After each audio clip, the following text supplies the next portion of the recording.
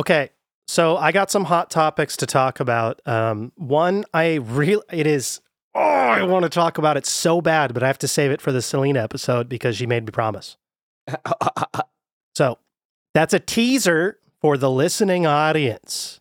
You better wait because in 3 weeks or 2 weeks, one of the two. Well. Gonna be a story, and it's a story that's gonna blow your goddamn mind. Man, I want to hear it. Is it Goddamn. aliens? Is it UFOs? I would say that aliens and or UFOs, if I would have seen them directly in my vision, it may have been less hard to stare. At the sun? No, at what I saw was harder to not stare at than if aliens would have dropped in front of me. Booty holes? It was something. The opposite of booty holes. Damn. Dicks? Is that the opposite? I don't know. It's something that protrudes from the front rather than retracts into the back. It's not what I was thinking, but okay. I was thinking of penises. It's acceptable. Thinking about them. We're dudes. We're dudes. We think about dicks a lot. What are you going to do? Hey, what can I say, you know? I swear to God, there's a lot of cognitive dissonance around the fact that men, think that they're supposed to be straight, but they think about penises too much, and so they're angry about it. Right. And then they place it on the scapegoats demographics. They're like, it's those gays that are making me think about dicks so much. Or even if it's not like, they're not trying to blame someone. They're like, I'm just going to build this building that looks exactly like a penis. And this rocket. Yeah, and this rocket. And this, yeah. And tool and this whatever else. Yep. Yeah. Oh, this is exactly like a dick. Wow. Thinking about dicks again. Damn it. Damn it. It's the trans people.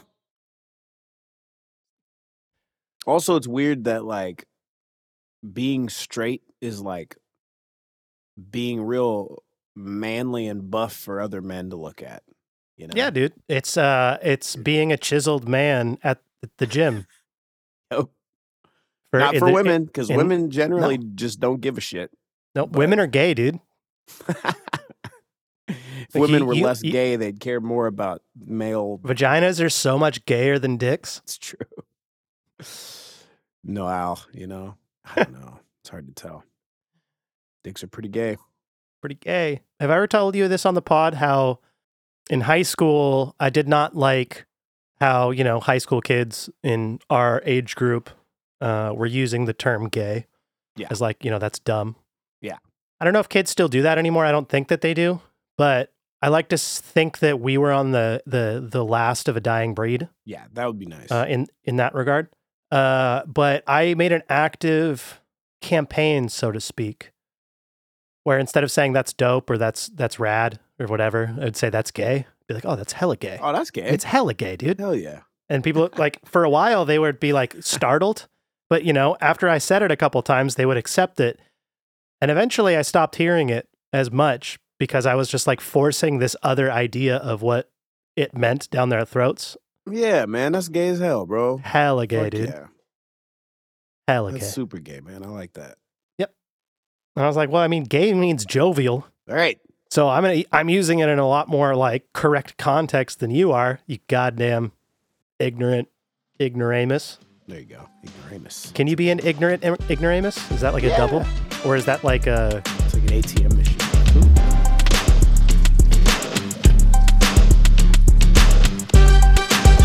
Hi, everybody. Welcome into the Nostalgia Pit, a podcast aiming to dissect pop culture, the subconscious, and other psychological phenomenon through a hyperbolic and prismatic lens. Hosted by Rob Snow and Colin Cassard, mixed by Alex Riddle, and songs produced by Golden Beats, the Nostalgia Pit is available anywhere you find your podcasts. Today, we're sitting down with a fantastic human I've had the pleasure of knowing about a decade now, Josh Dahlquist. I got to meet Josh through my musical meanderings once upon a time, meeting him through his stage persona, Beige, as lead vocalist of the group Triceracorn. Now he's doing fantastic stick and poke tattoos out of his private studio in Seattle. But he still finds time to make music, clothing, and enjoy the beauty of every day. In this episode, Beige came down to Portland and stopped by the pit to talk about the differences of stick and poke versus machine tats, roller derby, and calling hecklers up on stage to challenge them for battle raps.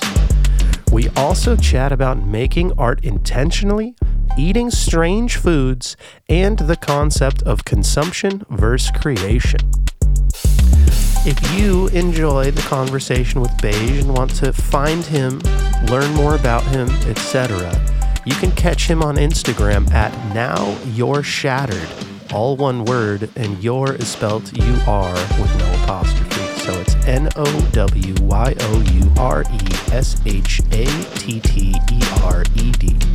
And I'm spelling that out because I have realized that I have been plugging our sponsor incorrectly for the last multiple months.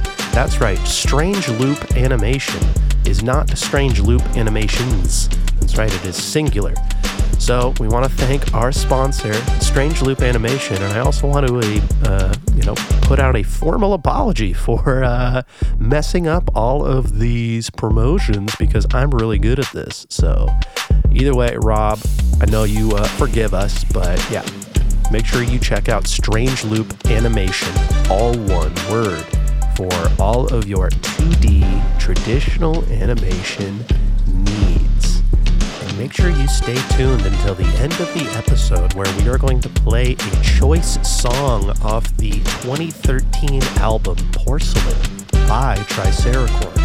Yes, that is the last studio release that Triceracorn put out. The song is called Black Water, and it is one of my favorites. So make sure you stay tuned till the end, and you can find the link in the description. All right, so this episode, we're going to get right into it.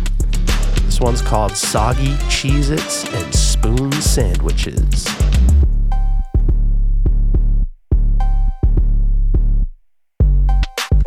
All right. So how was the lime scoot over? It was good. I took the Amtrak from Seattle this morning at 11:30, and oh shit. Yeah, the train stopped for a while, and the conductor got over the loudspeaker and he let us know.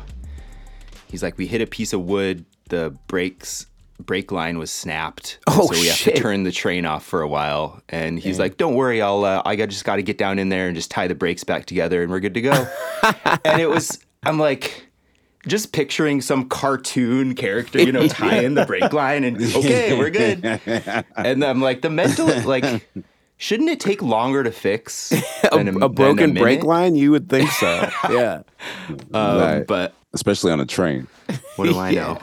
Yeah, I mean, you'd think that it would take longer to fix, but then again, you'd hope that they would be prepared in case it was fixed, and so they'd have the proper tools and supplies. Yes, you're right. That's probably exactly what happened. I'm sure he tied a really good knot. It was okay. It's a really good knot. Yeah. They're like, call the knot guy. There's a guy who just does the knots. That was one thing that I wish I could have been baller at, was just like do a fish hook knot or whatever. And just... I can tangle stuff. I can't do a knot. That's accurate. Really good at tangling, though. Oh, man. I've been trying to learn the bowline knot. Are we doing it? Is this the podcast? Or is this pre-podcast? I mean, we could start technically whenever, but yeah, we're recording. We're either doing it or we're ruining it. Well, we were recording like some, cold open. Nice. Banter. Nice. But... And then it all gets edited at the end anyways, right? Yep. I like to do it where we just kind of get dropped in conversation with friends, and then what comes out of it comes out of it. Cool. And That's great. I throw in some interview type of scenarios. Cool. Dig it. So yeah, welcome in episode 51. Willkommen. This is the Nostalgia Pit. We got all of the crew here minus Vaughn, so I guess it's not all of the crew. So I don't know why I said that. We got 3/4. But yeah, welcome in. This is so do we call you? This is a question I was actually going to ask you. Do you want to be referred to as Beige, Josh? Now you're shattered. What are we supposed to? for the purpose of the podcast? Good question. You guys kind of know me as Beige. It's true. Yeah, we can roll with that. Okay. We can Yep. do Beige. I mean, I go by Hash, Colin, or Nolan because on Twitter I am Nolan Void. And so that is how some people got to know me, and I met a lot of the people that I podcast with over Twitter. Cool. Yep. Cool. That happens since I book my tattoo clients on Instagram. Yep. A lot of them are just, I know them as their Instagram handle, however weird that may be. Yep. Yeah, so it was interesting when we all met in person, and it was like you have 3 different monikers. You have your Twitter at, like what your actual tag is. You have whatever your name is that can be changed, and then you have your actual name. So you had 3 different names to go through with people. I was hanging out with this one guy for like the whole night, and then it turned out later that he was like one of my favorite Twitter people that I'd been following from this world of Twitter. And I didn't even realize that he was that person, and I felt really stupid about it. Wow. Like, you fool! But his like picture is like masked up on his thing, so you know. That's cool. What are you supposed to do? Yeah, I'm gonna eat one of these microdose jammers. What's the dosage? So it's 0.075 grams. Oh wow! Of mushrooms. So it's a very small. It's very small. It's a true microdose. Yeah. But it's 3 different varieties, and one of those varieties, I think the penis envy, Yeah. is ass kicking, and so it's not as small as it seems, but it is small. Yeah. So you're welcome to have one if you'd like. You're tempting me with such a small dose. I haven't done mushrooms in 12 plus years. Wow. I mean, I took. Damn. I didn't know it was that long. Yeah, dude. The last time I took mushrooms was a 1/4 ounce, and then I got dosed on acid while I was high on the mushrooms. Oh. So I took That's an a terrible eighth of cube. experience. Yeah, I took an eighth of cubenzes that were the golden teachers, and an eighth of cyanescens, an eighth of each. Full eighth. Did I say that? Yeah, Yeah, it was a full eighth of Yeah. each. Yeah. So it was a 1/4 ounce of mushrooms, and I was very high. And then my buddy handed me what he told me was 1 hit of acid. Was actually a Soggy Cheeze-It. Oh my god! Oh, A Cheeze-It. no. Soaked I've never with acid. taken acid on a Soaked in acid. Cheez-It. So that's why I have my little "You are what you eat" Cheeze-It tattoo right in the center. Sheesh. Yep, that dude made some people go insane, and luckily I am not one of them. I got you. Aren't you though? I'm crazy. You did tell me that story. I know. That's why I hang out with you guys. Yeah. No, I'm a little 2/3 crazy. 3/4. That's not bad. Everybody is. I definitely went to the other side and I came back. I'll tell you that. Yep. I've looked in the face of infinity and held my sanity. Yo, I believe that. Yep. Mushrooms are fun, but so I haven't done them in a long time. I love that line. Yeah. But I am fascinated with the concept, like how the Aztecs used to do like an ounce of mushrooms at a time, and they would grind it mortar and pestle style. I can talk. And they'd put it in their apply it to their colon wall. Oh. Wow. And so that way it bypasses. They boof it. Yeah, that way it bypasses the toxins because, I mean, you go eat mushrooms and it hurts your stomach. And so that's why a lot of people do tea, right? Because it removes those toxins. So back in the day, the Aztecs were like, we got this. Wow. so it's like, boofing. Never would have Quetzalcoatl, I see you, you know? So it's like when you think about like human sacrifice and, you know, gods, serpents and shit like that, and speaking to deities, and you're like, oh, if I did that many mushrooms, You might be doing that shit too. yeah, I could make that art. So yeah. Wow. Right. That's a really nice workaround to avoid the nausea. Yeah, Ripping people's hearts out and shit. And I didn't know that. I never knew that. Never yep, did that mushrooms either. fuck with your stomach. Let me And so look I that had up. stomach problems for the longest more into time, that. but I also didn't realize it was because I was eating everything allergic to me for Right. my whole life. And up until 2 years, like a year and a half ago. Right. No, a year ago. Yeah, like 14 months, I figured out what I was allergic to. So it's Alcohol, not just alcohol. I figured that out. And Last time I drank was with you. carbohydrates. That was when, remember, I was making these liqueurs. Me and a buddy were doing like a pineapple cello. So it was like a limoncello with pineapple. And then we made like a bunch of different varieties. And then Chance Random and Beige came over. and we had a couple drinks, and like I poured myself one, and like I started to get cold and pale, and I went downstairs and I threw up, and then I like waited for a couple minutes and I came up and I was fine. And it was just like, I guess I can't drink anymore. Guess you don't like delicious liqueur beverages. Those were good though. They were delicious. I missed them. We got like 500 pounds of pineapple for free. Oh, what the fuck? What? Oh, I think I saw you around that time. Yeah, the pandemic was a weird time, man, because like a lot of restaurants shut down and they had huge inventories. So like one of the most famous restaurants in Portland for the longest time, it's closed now, was called Pok Pok. And Pok Pok was known for its chicken wings, and there was always a line out the door that was like an hour long to get into this little house that was on Division. And Pok Pok was like this guy from Thailand that had brought some street food recipes over, and they were just the truth, right? And the chicken wings were the absolute best ever. And they even started a second restaurant that was just for the chicken wings, the Pok Pok chicken wings. But that guy, the pandemic hit, and he just was like, fuck it, I'm out.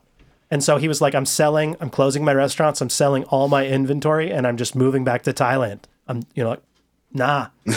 And everyone was like, are you crazy? You're not going to sell your business? You're not going to sell your recipes? And he's just like, nope, I'm out. Damn. But because I was running dope. a chicken wing restaurant at the time, he came to the place and was like, hey, we got hundreds of pounds of chicken. You want it for like a deal? And so, we got some chicken off of him. Wow. And, but there was a lot of that process where there was restaurants just liquidating That's crazy, man.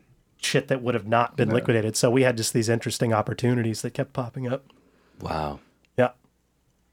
And then I people like started that to guy's die. story. That's funny. Oh, He's got him on the lag. yep, couldn't even get that. I'm sorry. That was horrible. I love that. That's awesome. The timing couldn't have been better. That's awesome. Bring you up and just trapdoor. Immediate, not even, No, but yeah, like we had some good times. That was, obviously the pandemic was fucked up for a lot of things. Yeah. But yeah, that was some of the cool things that happened in there. I mean, hanging out with my sous chef, it was just me. He was my former head chef. And then it was just me and him running a restaurant together. It was stressful as fuck. But like going through the trenches with your buddy is like there's a bonding experience, and me and that guy are like homies for life now. Mm-hmm. Like brothers in blood. Trauma bonding, baby. Nothing's better. Yeah, we trauma bonded big time. And that's how, the idea for my cartoon. Yeah. But that's how that came out. And a lot of random ideas. Don't leak your IP, buddy. Wet burger. That came out of there. Pasta luego. These are all just ideas. Yeah, we just come up with random ideas while you're stuck on the line. And like wet burger was like, I was like, well, what if burgers came out like wet burrito style? And so it's just like a burger's like made and it's all perfect, and then it's put on a tray, special sauce and then just like a special sauce ladle of like ketchup, just cheese just sauce, and then cheese, and then it gets thrown in the oven, and then it comes out. Yeah, it would be disgusting and amazing. It would be amazing though. The one thing you'd have to figure out would be how to preserve the bread from getting soggy, because if you could do that, I don't know how you would do that, man. I think you're just gonna have soggy bread. You could do a crouton, I guess. What would dehydrated bread? It'd be a crouton style. Yeah, pasta luego. We just started coming up with the idea of what random food, like ethnic food mashups would be kind of just disgusting. And so Italian and Mexican is like the greatest mashup ever, because they go so hand in hand, where you could have like a bean and cheese cannoli. You know what I mean? Like spaghetti tacos was so I got logos designed by the guy who made like Snappy's logos, my old boss and shit. And we were going to do like a whole, like I was going to launch fake restaurant Instagrams, and then like pay to get Yelp reviews and shit. This was when I was balling and I had a lot of money, and I was making like $70,000. That's what you were going to do with it? Well, yeah, I was just like, Genius. This is before the podcast and before the pandemic and shit. Yeah. Enchil lasagna, dude. Yes, so you're onto it. Yeah. Right here. Yeah. The best one was Pino Colada. Oh, right. You know, like it's like Pinot Grigio and Pina Colada. You know, so it's like you could do this all day. That's pretty fucking genius. Yes, It's good. It's So, good. yeah. This has got to happen. Yep. Mole cannoles. So Beige, thanks for coming on the pod, man. And good to see you, Arliss. yeah, it's good to see you too. It's been a long time.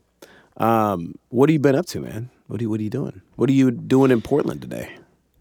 So I came to Portland. I was going to do the podcast anyways, remotely, but I have a tattoo tomorrow. Oh, nice. There's a traveling tattooer who's in town from LA that I'm going to see tomorrow. And my girlfriend does tattoos as well. And so we tattoo each other pretty often. And so pretty much all through the year, we don't pay for tattoos. That's but every dope. once in a while, it's a nice setup that we have. But every once in a while when there's a sick artist coming through town, either Portland or I honestly haven't traveled to Portland for this type of thing yet, but every once in a while I'll spring for a well done, expensive tattoo, and doing that tomorrow. I'm not sure yet, but I might do some more face tattoos. Oh, word. Yeah. Shit. I've got some like rose and a sparkle on this side, and I might have them do some shit over here on the left Hell cheek. yeah. And they're the type of artist who does kind of freehand, kind of decorative stuff. Oh, damn. And so it's the type of thing where they have a few styles, and I let them know what direction I want to go in, and then I show up, and they just draw it right on my body. Oh my God. Freehand. Yeah. That's dope. Is it also stick and poke? This is not. This is machine tattoo. Oh, gotcha. Okay. And it's an interesting style, like a newer tattoo style that I don't know what it's called, but I've heard it referred to as like cyber tribal or like sigilism. And That sounds intriguing. yeah. And so the style that I'm gonna get done, it's almost like elvish looking, the elvish runes, like from the Lord of the Rings. Hell yeah. Or like the writing that's on the ring, the like Sauron writing or whatever. Yeah. It looks similar to that, but it's kind of like fleshed out in all directions, if you can picture That's that. crazy. That's going to be dope to put on your cheek. That sounds dope. It's going to be super sick. Maybe I'll go one on the face cheek, one on the booty cheek. There you go. And match them up. Hell yeah. but that's what brings me to Portland. So we get to link up and do it in person. Tattoos. Nice. So what got you into tattooing, man? I always wanted to know. Yeah, because I fell out of touch with you for a little while, and then I think, if I recall correctly, so for the listening audience, I got to know Beige as just like through Rob and Kevin through the music scene, and we all made music back in the day. So I knew you obviously making music, and then fell out of touch for a while as I moved down to Portland, and the scene kind of dissipated. And were you doing modeling for a little bit and then tattooing? Is that right? Yeah, pretty much. I think I always wanted to get by and not like have a normal job. That's the dream. life. Yeah, and the artist dream. Yep. We got to know each other doing music, and that was amazing. And I remember when me and IG doing Triceracorn had we were able to have our first guarantee. We got like famous enough to be like, you know what, you guys, bookers, we're not going to show up unless you give us at least $150. yeah. Hit the big time, baby. That was like crazy for us to each get $75 for a performance was like amazing. A big moment for us. The lofty dreams. Yeah. $75 for a show. Fuck yeah. So, but you guys know, like doing music, it's hard to make money doing that. So, hell yeah. So I tried to do a few other things. I like sewing and I like taking pictures and a lot of other shit. And I got into doing some modeling. I was working at a clothing store, and they used me for their website, which made a local modeling agency take notice of me and sign me. And I was able to do some like higher paying corporate or commercial jobs. Nice. And then I wanted to get tattooed, and I basically was a little too broke to get as tattooed as I wanted to get, and so I started tattooing myself. Oh, that's how you started. shit. Okay. Yeah. So instead of buying a tattoo gun when you didn't know a damn thing, you're like, how else can I do it? Yeah, exactly. And I don't even, doing the type of stick and poke I did in the beginning was super accessible, because all I needed to buy was like some India ink from the store and like a box of wine so that I could be too drunk to feel the pain. I was like, where does the wine come in? You mix that with the ink or something? I'm just chugging it, which I don't do anymore. But back then I would just take a sewing needle and a pencil, and then you wrap them together with some polyester thread, like some sewing thread, and you just use a sewing needle, prison style. Oh, wow. Genius. And you dip it in the ink and you poke it in the skin. And so now I use proper tools, but it's essentially the same process of just hand poked tattoos. And so I started that way just because it was super accessible and cheap, but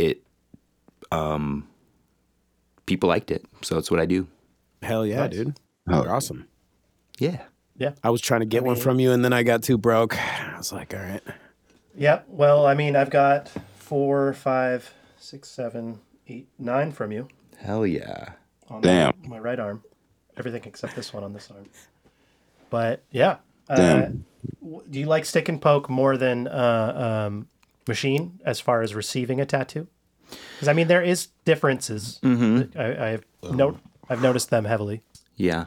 I think that stick and poke, like when Selena got them on the inside of her arm, she was like, that was really intense. Oh, hell and yeah. as I got some on the inside of my arm from the machine, I was understanding how that could be really intense on the stick and poke, because it's just precise. Is stick and poke more painful, more arduous? I would say it's less painful, but it takes a little longer. Okay. Gotcha.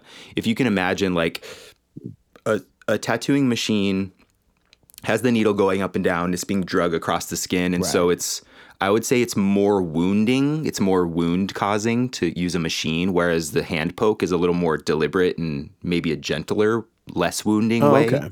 Gotcha. And so I don't see blood as much as maybe machine tattooers would, but it does take longer. It's a trade-off. Gotcha. Yeah. I think that especially with line work, it heals extremely fast. So like with stick and poke, and it's so that would definitely reflect into the less damaging. It's like any of the stick and poke line work that I got done was like healed instantly. Almost, Got you. Yeah. Very short period of time, which makes sense. It's less trauma on the skin when it's not your machine. Yeah. So that's a super nice aspect of it. It's your tattoo is going to be healed in like 3 days. Yeah. Dope. Hell yeah. From a stick and poke. And I think I just like aesthetically, I like simple tattoos, black line work mainly, and some maybe the occasional dot work. And so for that reason, stick and poke just works really well. Yeah.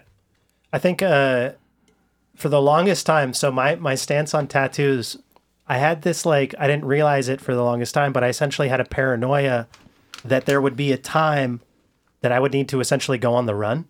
And I think... So I didn't expect that one. Okay. Okay, hear me out.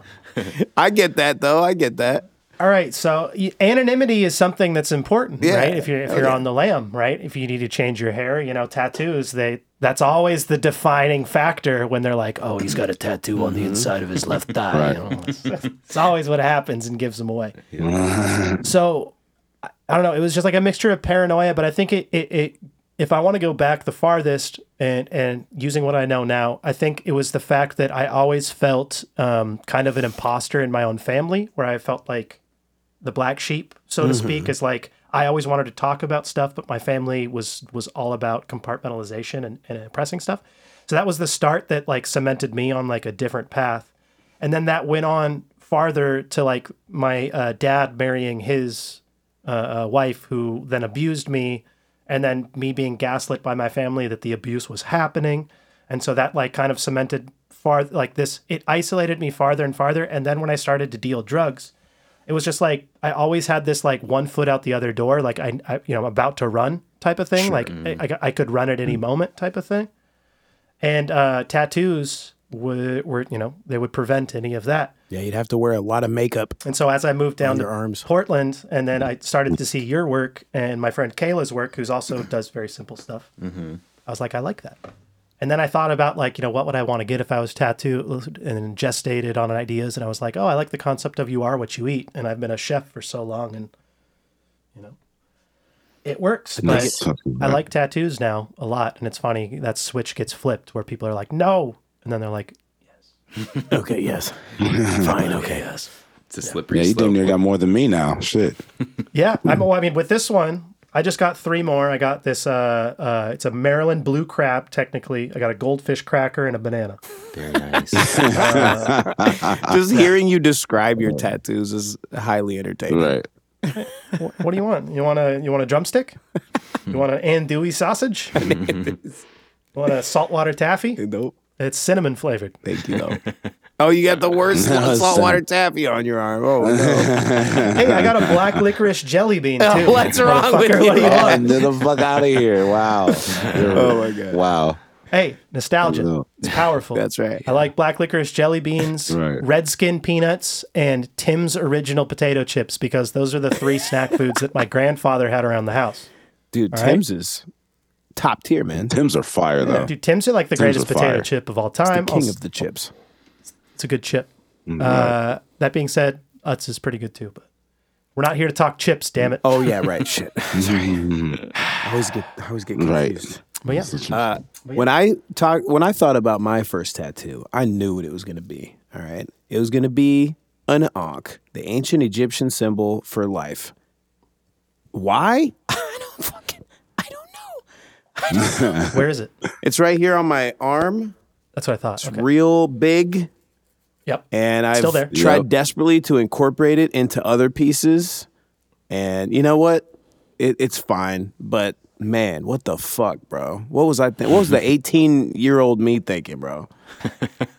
And didn't you get that in St. Lucia? I did. Yeah, and it got infected. It was given to me by a pregnant woman who had a child with maybe a distended stomach. I don't know what was going on with the baby. my It gosh. didn't look good, and it got It didn't look- it got like kind of infected a little bit. I had to go to the hospital. So yeah. Wow. Was she breastfeeding while she tattooed you? She wasn't at that moment exactly, but I wouldn't have wild. been surprised. Wow. But what a phenomenal experience. Is St. Lucia in the Caribbean? It is, yeah. Wow. Is that its own island? It is, yeah. It's got some very beautiful mountains. Ah. Of volcanic nature? That is likely, but I do not know. I'm ignorant. Never know. I mean, ignorant it could be man. a broken off landmass that floated away from another landmass. Could It's be. also a possibility. Those are other kinds of islands. Could be plate tectonics. Well, one day I'll go. And then my next tattoo I got was a weird Gemini sign from a new tattoo artist who kind of fucked it up, and it sort of looks like a pie symbol. And Yeah? I tried incorporating that into a different little piece as well. I'm just running like. Is that one small at least? Huh? No, it's that one huge. small? Yeah, it's like the entire size of my bicep. I'm just running damage control on my arms. I wanted to all get your a new Captain ones are dope as Spiff fuck. though, really bad, Spaceman Spiff, real bad. Uh-oh. But I just ran out of money and shit, and then I started a freelance animator. Another great decision, freelance animator business. So I don't have money. Sick. I mean, but you could be getting money. People want your business. Yes, but I say no to all of them because I want to maintain exclusivity because then I'll get more money. You know what I'm saying? That's actually Don't kind of make any money. Say no to everybody. And then eventually you'll make so much fucking money. Yeah. Supply and Business, demand. dude. that's economics. Orthodox. Yep. Freakonomics. Freakonomics? That's right. I don't know what that is, Wow. though. I shouldn't say things I don't know. You do animation. That's tight. What is freakonomics? Do you guys know? I could figure it out. But let's talk about your animation. Economics. Okay. Let's do it. Rob is the man behind Strange Loop Animations, if you haven't figured it out. Strange Loop Animation. Really? A Strange Loop animation. Yep. That's Have me. I been plugging it wrong the whole time? You have, yeah. I told you once, but You told me once when? you went for it, and I was like, you know what? It's fine. It works out. People will get there. There's only 2 Strange Loop studios. There's one in LA that does like concert event animations, and then there's mine. So, they'll find me eventually. Are you afraid of getting sued by Strange Music? I hope they do. That would raise my profile huge, man. That would get me on a national stage. Please do. Is that how it works? Yes. You get sued and you get famous? Yes. Any publicity is good publicity. That's right. I'm also going to do mad inappropriate shit so I can raise my profile up. Well, you were speaking of your 2 bad tattoos. Do you have any not bad tattoos? Oh, no, I have fire fucking tattoos to Yeah, like your new fix. ones are shit. Yeah, the new ones are dope as fuck. It's the homie Jake. What does he go by? What's his like tattoo?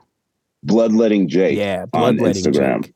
Dude is incredible. He did some of the most fire fucking pieces. And he really did a good job of incorporating the old shitty tattoos. They look like ancient like stone monuments or something in a piece of like, I don't know. It's dope as fuck. Yeah, he killed Okay, it. so you have tried to do the patchwork over it. Yeah. Like the Ankh, he did these like, oh fuck, what's that movie?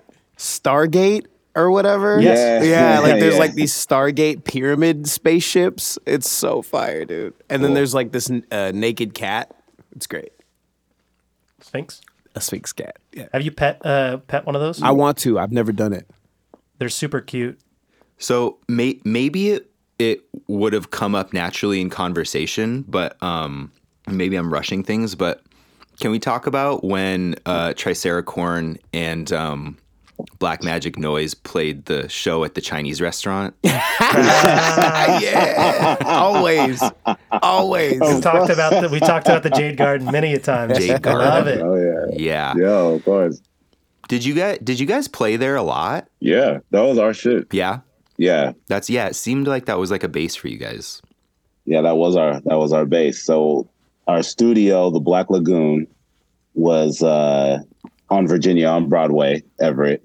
And then fucking Jade Garden was where we did all of our live shit. Yep. Basically. And that was like so we would host 16 blocks away or something like that. It was like within walking distance, you know. Wow. Right. So we'd go in there, we'd flip all the tables, we'd grab the stage out the basement and all the speakers, Yep. set it up. Like We had our own live equipment, so we'd set up all of our PA equipment, and then homies got to the point. Homies would start bringing their artwork and like have their artwork showcased on the sides and like the booths and stuff, so people could sell their artwork during the shows and shit. Cool. So yeah, that was our thing. So yeah, we'd have Seattle cats come out there. You know, we had this thing because we met y'all at Zippy's, I think. yeah, that makes sense.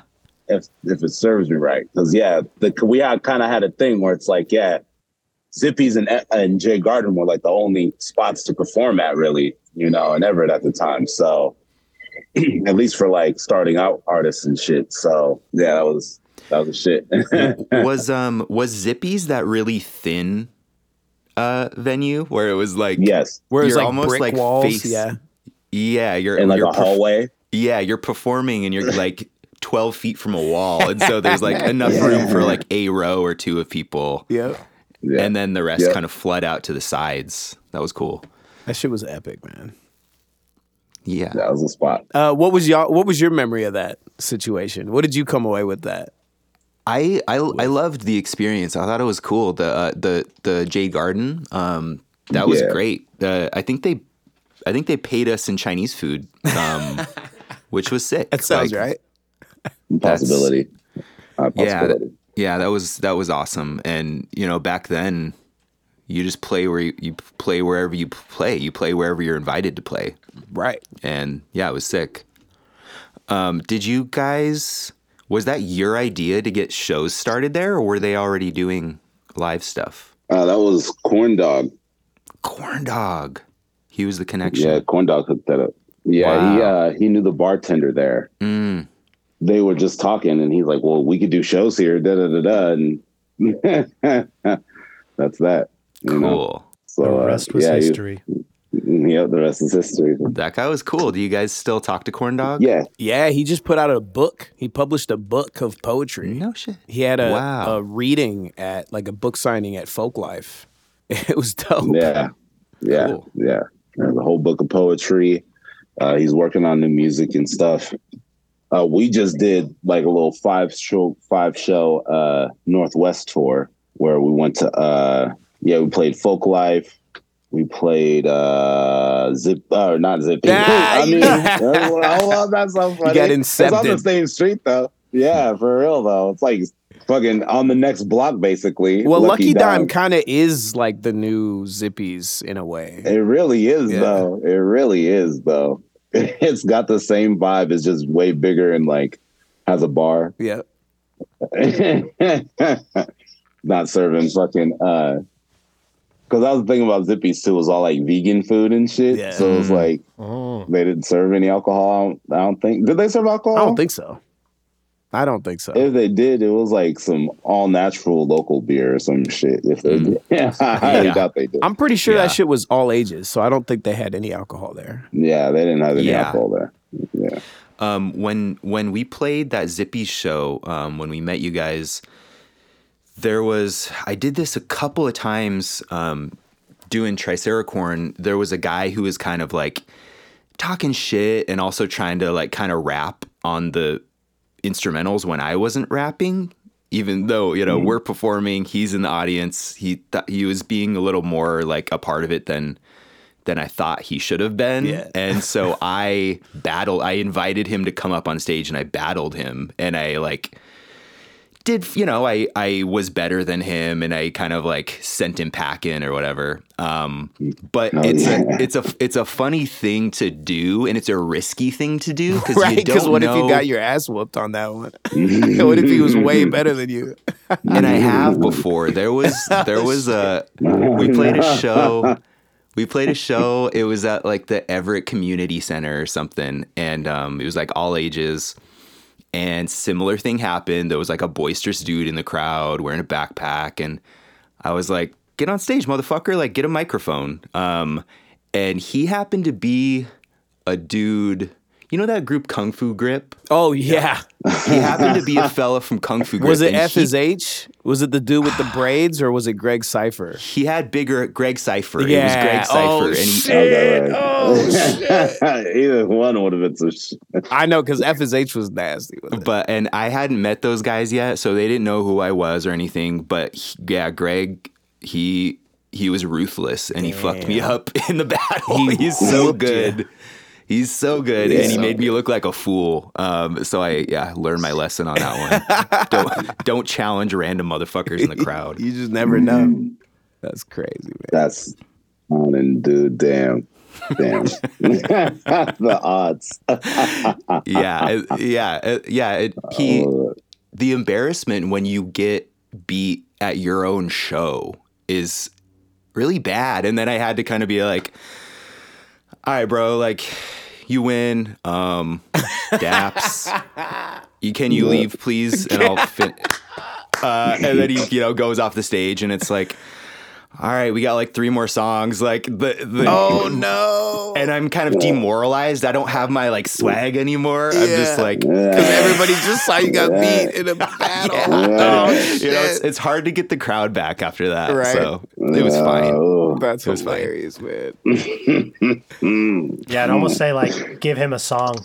Yeah, there you go. Yeah, you get let one song. All right, you won. Here's a beat. Rap on. Here's you get a track. That's a good idea. I should have done that. Like, yeah, good job. And then like it flips the script and you're dope for putting him on. Right. You know what I mean? Yes. Like, I gave you the opportunity. What's up? I should have Actually, done that. I'm upset that I got beat.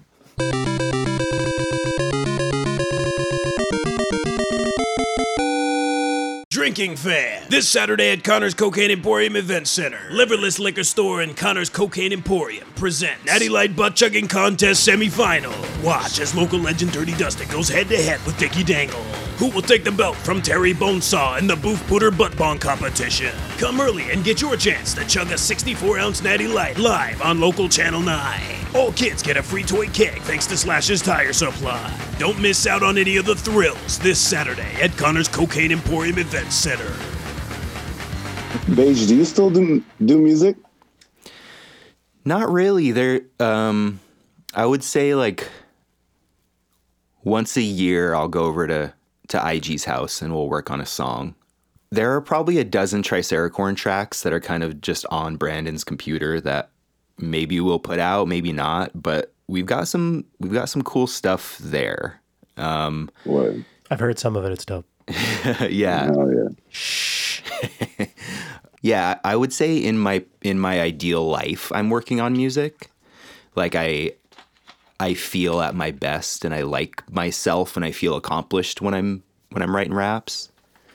So yeah, not much now. You know, maybe occasionally if I'm going for a walk, I'll write some bars down, but it's pretty rare. What? Yeah. What's your vibe like now? Do you think that your music's like evolved? Like when you write, do you feel it's kind of on a different tip? Or are you going for a certain kind of feel or vibe or anything? Or do you just let it hit you or what? Yeah, I think that's part of why I don't work on it that much is because I think I want it to evolve a little bit, and I would say it's on a similar style as it's been, which is cool. I like the way I sound when I rap. I like the way I write, but yeah, it's you know how it goes when your taste is somewhere and what you create is somewhere, and what your taste is kind of ambiguous, and so it's almost like I want to like rhyme less. Yeah. I want to use less rhyming words for some reason. And so in my mind, I'm like, the way to achieve that is to record a verse of scat sounds, you know, of a verse that sounds cool and kind of get a cadence down, and then go back afterwards and like apply some type of, you know, just pretty words to it, poetry or whatever. Yeah.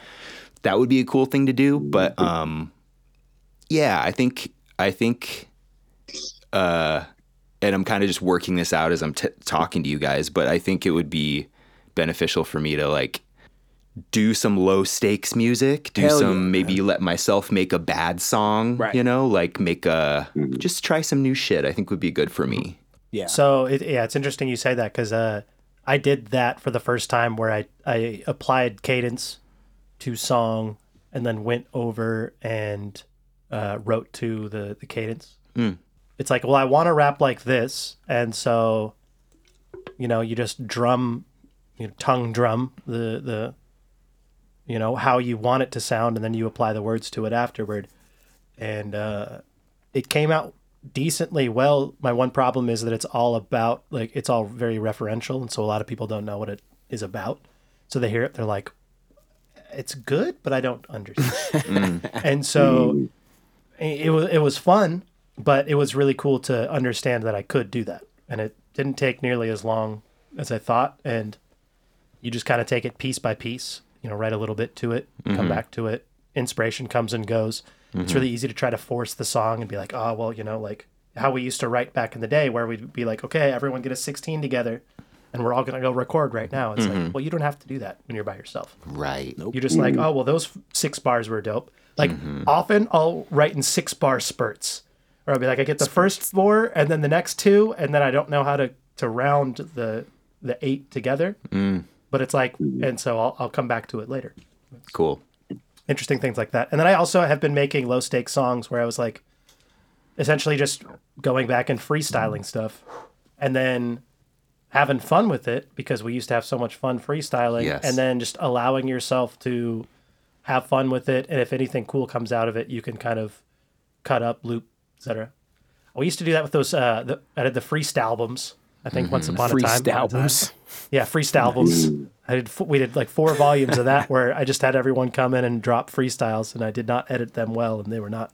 Yeah. Like they were really good when they were good, and they were really bad when they were bad. Oh, I bet. You know what I mean? I bet. So it was like that's how it goes. Yeah. So every now and then you get like a Lokai or a Mike Harris freestyle or an Agi freestyle that would just be like some transcendent shit. And then you get like someone that just was not hitting it. And I was very open and I put it all on there. That's dope. Speaking of low stakes songs, I would say the biggest block in my creativity is being too precious with my shit and being like, this beat's dope. I got to write something real good, man. Or I'll be like writing some shit. And I'll be like, nah, man, this is just corny, bro. I got to fucking delete all this and start over, man. It's like the low stakes thing is like, that is the key to fucking creativity. Act like nothing fucking matters and just do it all the time and it don't fucking matter at all. And then you're going to end up with some fucking bangers, dude. I got to get there, man. I got to get there. Yeah. Well, come write raps with me, and I'm good at that. Just turn off your inhibitions. Write some songs about whippets. Feel the rain on your skin. You know what else I wanted to maybe explore, like style-wise with rap, is the to try to do what De La Soul did, where they are using rhyming words, of course, but they don't feel the need to rhyme. It's almost like they rhyme every 2 bars rather than every bar. Oh, right. Paz de Noose was very all over the place when you go back and you listen to like 3 Feet High and Rising and shit like that. And that's pretty much, I think, my favorite rap album of all time. Like, it might be my number one. And so, yeah, to hear you say that, like, yeah, that's a very good example of how it's done.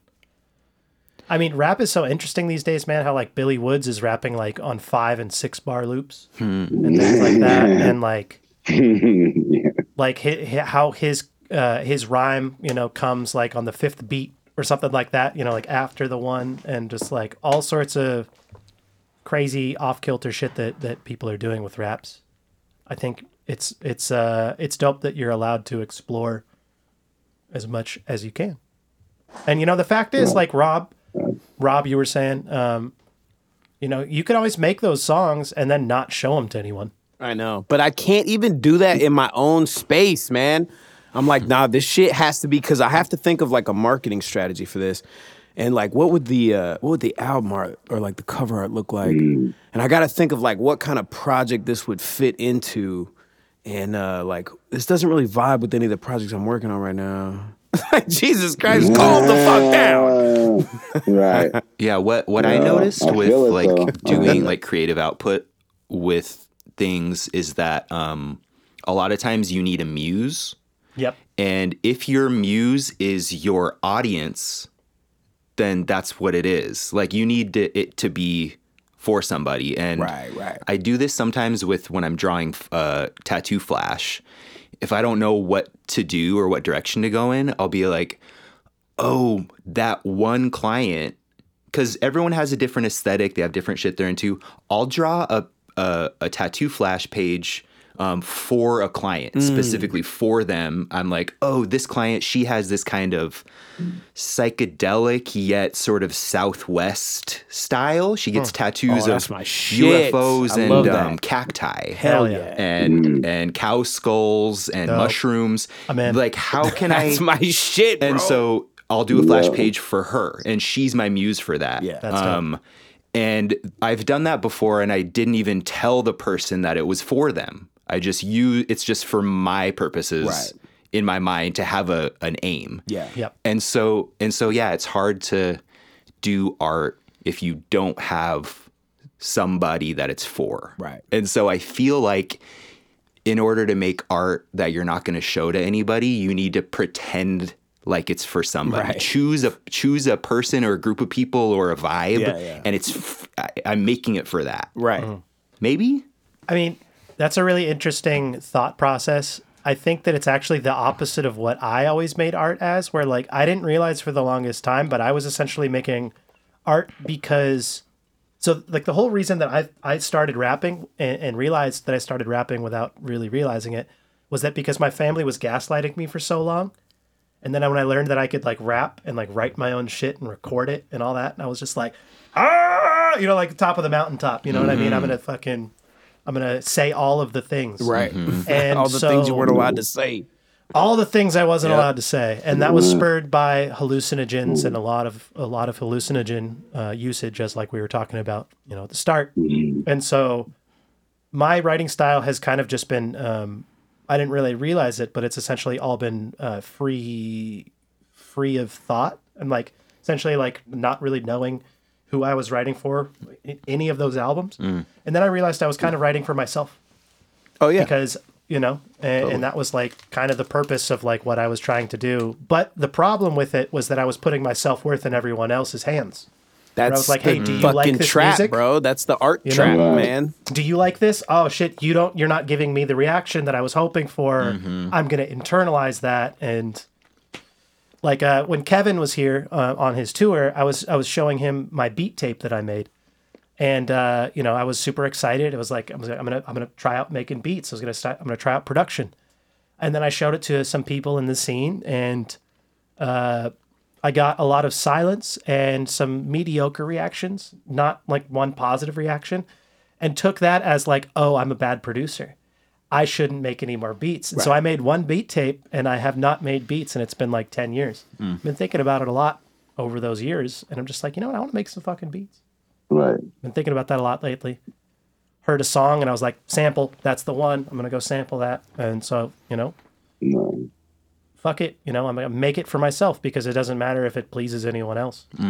Or if it doesn't, you know what I mean? It's we make it for ourselves. But I do like what you are saying of having an audience and like that can kind of guide your art, because otherwise I come into this situation where, because I didn't know who I was writing for, and now I understood that I was writing for myself, but I'm still trying to do that free intuition, freehand writing, free thought, whatever. I come into these places where I'm like, okay, well, what is this song about? Or things like that. And so sometimes to have that intention and to like an idea to gestate on in a direction to go in is very important, because otherwise the art can kind of just become an iteration of itself over and over. If it's like you're trying to say the same thing, kind of on repeat. And so you don't want to do that. So I like the idea of thinking of a muse. For me, whenever I'm writing raps and I'm like, I'm not thinking of it well, I think of Smokestack. Smokestack was just always one of those dudes where it's just like hanging out with him, the energy that he brings. He's the ODB of the crew. Yeah. If we ever get famous, and I can make rap albums in like a professional studio, I'm bringing Scott out to just like get high and drunk, kick it, cool. drop a verse or two, But Scott's like, muses are interesting where you find people that inspire you, and as an artist, you kind of need to like keep those people around. Sometimes they're a little toxic in certain ways. I wouldn't say Scott is toxic by any means, but yeah, the relationships with our muses is a very interesting concept. You got to keep them close. But even the idea of it, if it can spurn something, fantastic. Yeah, I mean, the concept of the muse is like an interesting one, because I think what it implies is that you don't need the muse to validate your work. You just view them as an inspiration. Yeah. That's all it is. And so, but that's a tricky thing to pull off, to not need the validation. Shroom, you're prolific as fuck, man. What's your muse? What's your views on muse? Nah, man. I think like as far as muses go, well, some of the things like with creativity, and staying creative and with your music and stuff. One thing I've always like tried to remember, my dad told me when I was really young, he was like, no matter what you do or what you make, somebody out there will fuck with it. At least one person out there is going to vibe with that shit, And for the most part, it's true. There's a lot of varying degrees of quote unquote bad music, you know what I'm saying, that's out there that people fuck with, for whatever reason, but it's the dedication and it's like them taking the time to make it, and putting it out there. Right. And it's like, not every song is going to be a banger. Another thing is like with art, it's like you're practicing art, Right. Like that's what it is. Right. I'm practicing hip hop, I'm practicing hip hop, and it's like the more I do it, the better I'm going to get the better I'm gonna have tools to navigate, you know, and get through the shit, you know. And it's like sometimes like the easiest way of getting over writer's block, or like you're stuck in a rut and you feel like you're doing the same shit, is just like take a break and then just dive right back into it. You know what I'm saying? Like, you know, that's funny. Rakim had that piece of advice where he's like, if you run out of things to write about, then just put down the notepad and go like live and just like experience life. Exactly. And then you'll have more to write about. And it's like, well, shit. Yeah, that's true. Another I was going to say about that too, it's like how I'm feeling. One of the things that's been helping me a lot with creativity these days is like, I'm telling my story. I'm finding the most intelligent, whimsical ways to tell, you know, like my thoughts and feelings on certain topics or just stories that have happened in my life, you know? So it's like taking fucking bits from a conversation I had the other day and putting that in a lyric, you know? Or it's like trying to like, with reading or like watching YouTube, you know, podcasts and shit. Like they say a line in there and I'm like, you know what? That's a dope ass concept. I'm gonna actually go deeper on that myself, you know, and fuck with that, you know? Yeah. And it's like, that's how I ended up. And like my shit's kind of crazy too, because I have songs like Mermaid Poon, you know what I'm saying? With Jaws, so you know what I'm saying? Left turn. And then I got songs like Powerless and shit, you know? So it's like, you run the gamut. Opposite ends of the spectrum, you know? My muse is, I like to write all my songs directed at people who really don't like me for no particular reason and convince them that I'm worthy of love, you know? Wow. But sometimes, though, if I'm hitting rock bottom in my creative process, I feel like that's where I'm at, dude. And it's like not a good place to be. Yeah. I think that, or Kevin, what you were saying, like, I think I want to say it was Aesop Rock. I listened to an interview with him back in the day, or read an interview with him, that he was just like, I just take notes on life. He's like, he always had a notebook around, but it's like anytime he's watching TV or he's out and he hears a conversation, like a word that he likes, he writes down that word. And it's like, it makes sense when you realize how intricate his vocabulary is. I mean, that dude just that's a rapper. I think he has like he was like rated as like having the highest vocabulary in hip hop or something crazy like that. In rap, he's definitely like top 3, I'd say. He's definitely up there. I know that for sure. He's in the top 3. I think DMX is doing way better. Okay, no, I'm just kidding. He was rated like the lowest. Doesn't mean music, but he still made good music. It don't even matter though. It was so fire though. It's true. And that's what I'm talking about. I think grown man rap is more, I mean, as we're grown men, I don't really want to listen to like adolescent braggadocious spewing as much anymore. And so it's interesting as like my hip hop taste has changed over the years and like what inspires me and what I enjoy. Yeah, absolutely. You know, it definitely shifts. Yep. I mean, it's even hard to go back and listen to a lot of the old shit that was classic. That was like, I know, right? Have you ever had that moment where you go back to a song that you fucking loved and then you're listening to it, or especially if you want to show somebody else? Yes. And then you're listening to it and you're like, actually, ouch.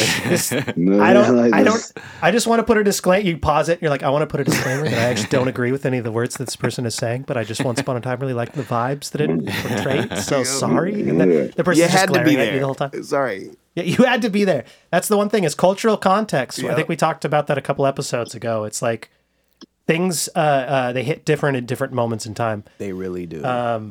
Obviously, 80s movies is a great example of that. Dude, you know? I rewatched Mean Girls. Oh. And like, I was like, damn, bro, this is, and that's not that long ago, but it's like, man, a lot of this is really cringe, bro. Like, oh my goodness gracious. Oh, yeah. A lot of racial humor. Years, right? She's from Africa. Okay. And a lot of like the hard fucking, the R word just used in the most like brutal way. Oh, yeah. Like, just no fucks There's a lot given. of that. Yep. Like lots of gay jokes. It's just like, oh my goodness gracious. Like I get it. Maybe it's like a soft way to like open the door to like normalizing something maybe. But oof. man, it was a little bit uncomfortable. No. I think there was that time in humor with movies where the door the door of what you could joke about was very big for a very long time. And so comedy writers, I think, were just going to a lot of lowbrow humor. Right. Lowest hanging fruit, man. Yep. Because it's easy and it was funny. And then as that door started to shrink, Right. people, like, I think, in a way, whether they realized it or not, were kind of starting to panic and were trying to get everything out before they knew the door was closing. And so it's like, what is Mean Girls came out in like 2003 or 2004? Yeah, I think so. So it's like that weird era where it's like every now and then you get some like really problematic humor in some movies where it's just, they're like going hard on gay people or people with mental disabilities because those were the things that hadn't been taken off the table. Right. And so like the people were like, oh shit, well, let's get a couple more punches in before this thing is like taken out of the ring. I could totally Wow. Even though it's dead. Let's be racist to Asians a little bit more. Right. It's still okay. It's still okay. Still okay. Yeah. Yeah. Speaking of The Ring, wasn't that movie The Ringer? Was that the Johnny Knoxville joint where he was like in the special? I yes. totally fucking Yes. forgot about that movie, bro. Like Yes, he I goes did not into the think Special about that movie in Olympics. so long. I think I saw that in theaters. What? Yeah. I think Christy Yamaguchi man, he posted about that the other day. Oh, I think, shit. Like, just like, being like, this movie was ahead of its time or something like that, just trolling people. Ahead of its time. Oh, Jesus Christ. I can't remember what the quote was, but The Special Olympics, I have the ESPN Plus app, and so I'll just log on to see what sports are on. Special Olympics are televised. That's dope. It's kind of wild. It's pretty fucking cool to see some like Down syndrome, like thick Down syndrome dudes lifting weights. Yeah, That's hell fucking yeah. dope. That's fucking fucking wild. cool. I mean, Special Olympics is actually a really good watch, and it's like one of those things where it's like you'll find yourself in tears and like really rooting for the people. Like, it has a lot of the same emotional roller coasters, and you're rooting for the people exactly the same that you would.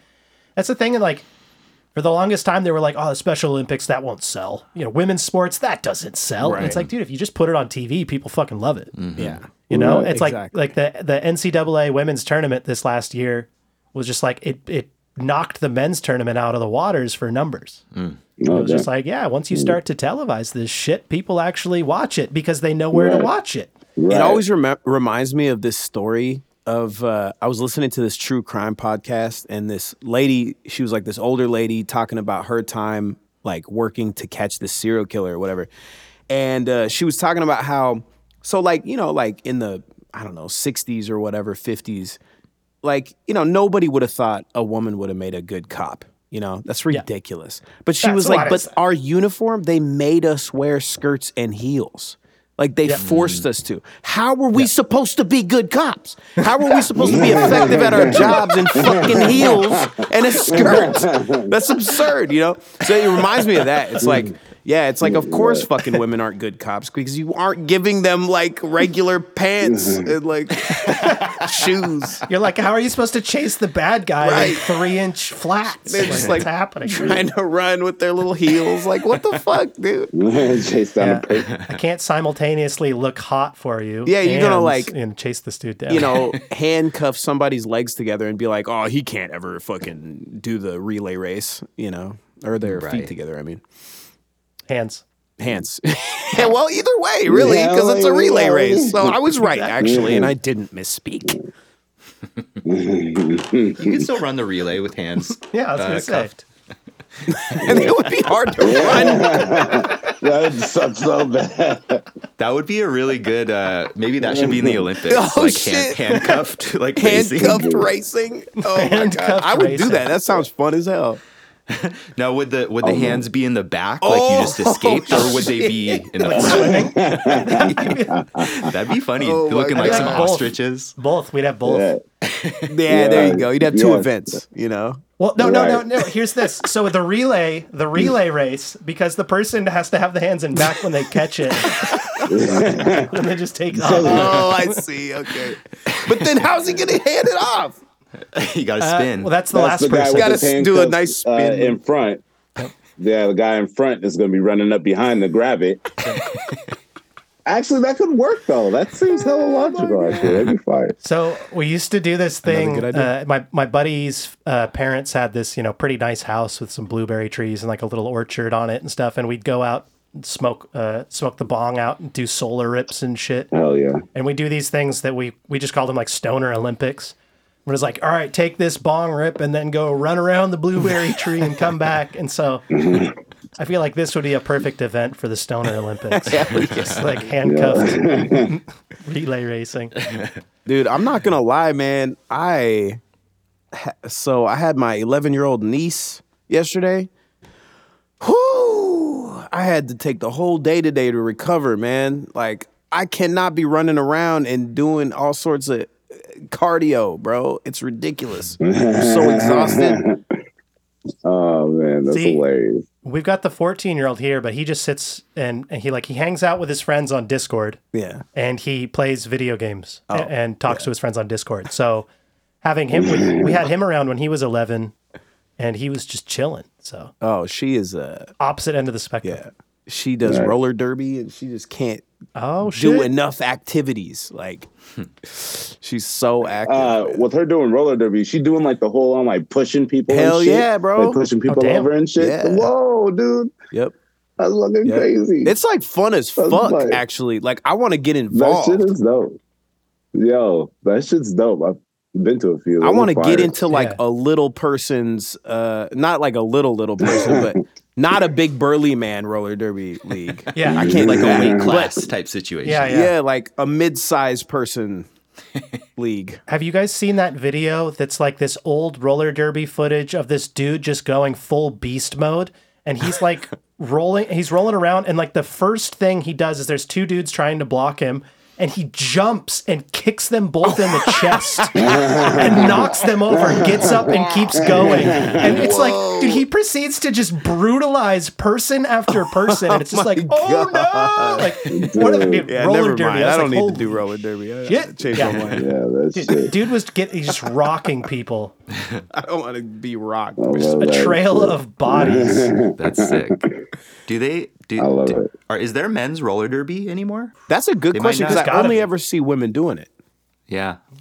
So maybe it just was like one of those things where it was just too dangerous to get men out there. Dudes just too aggro because they're jumping and kicking each other with skates in the chest.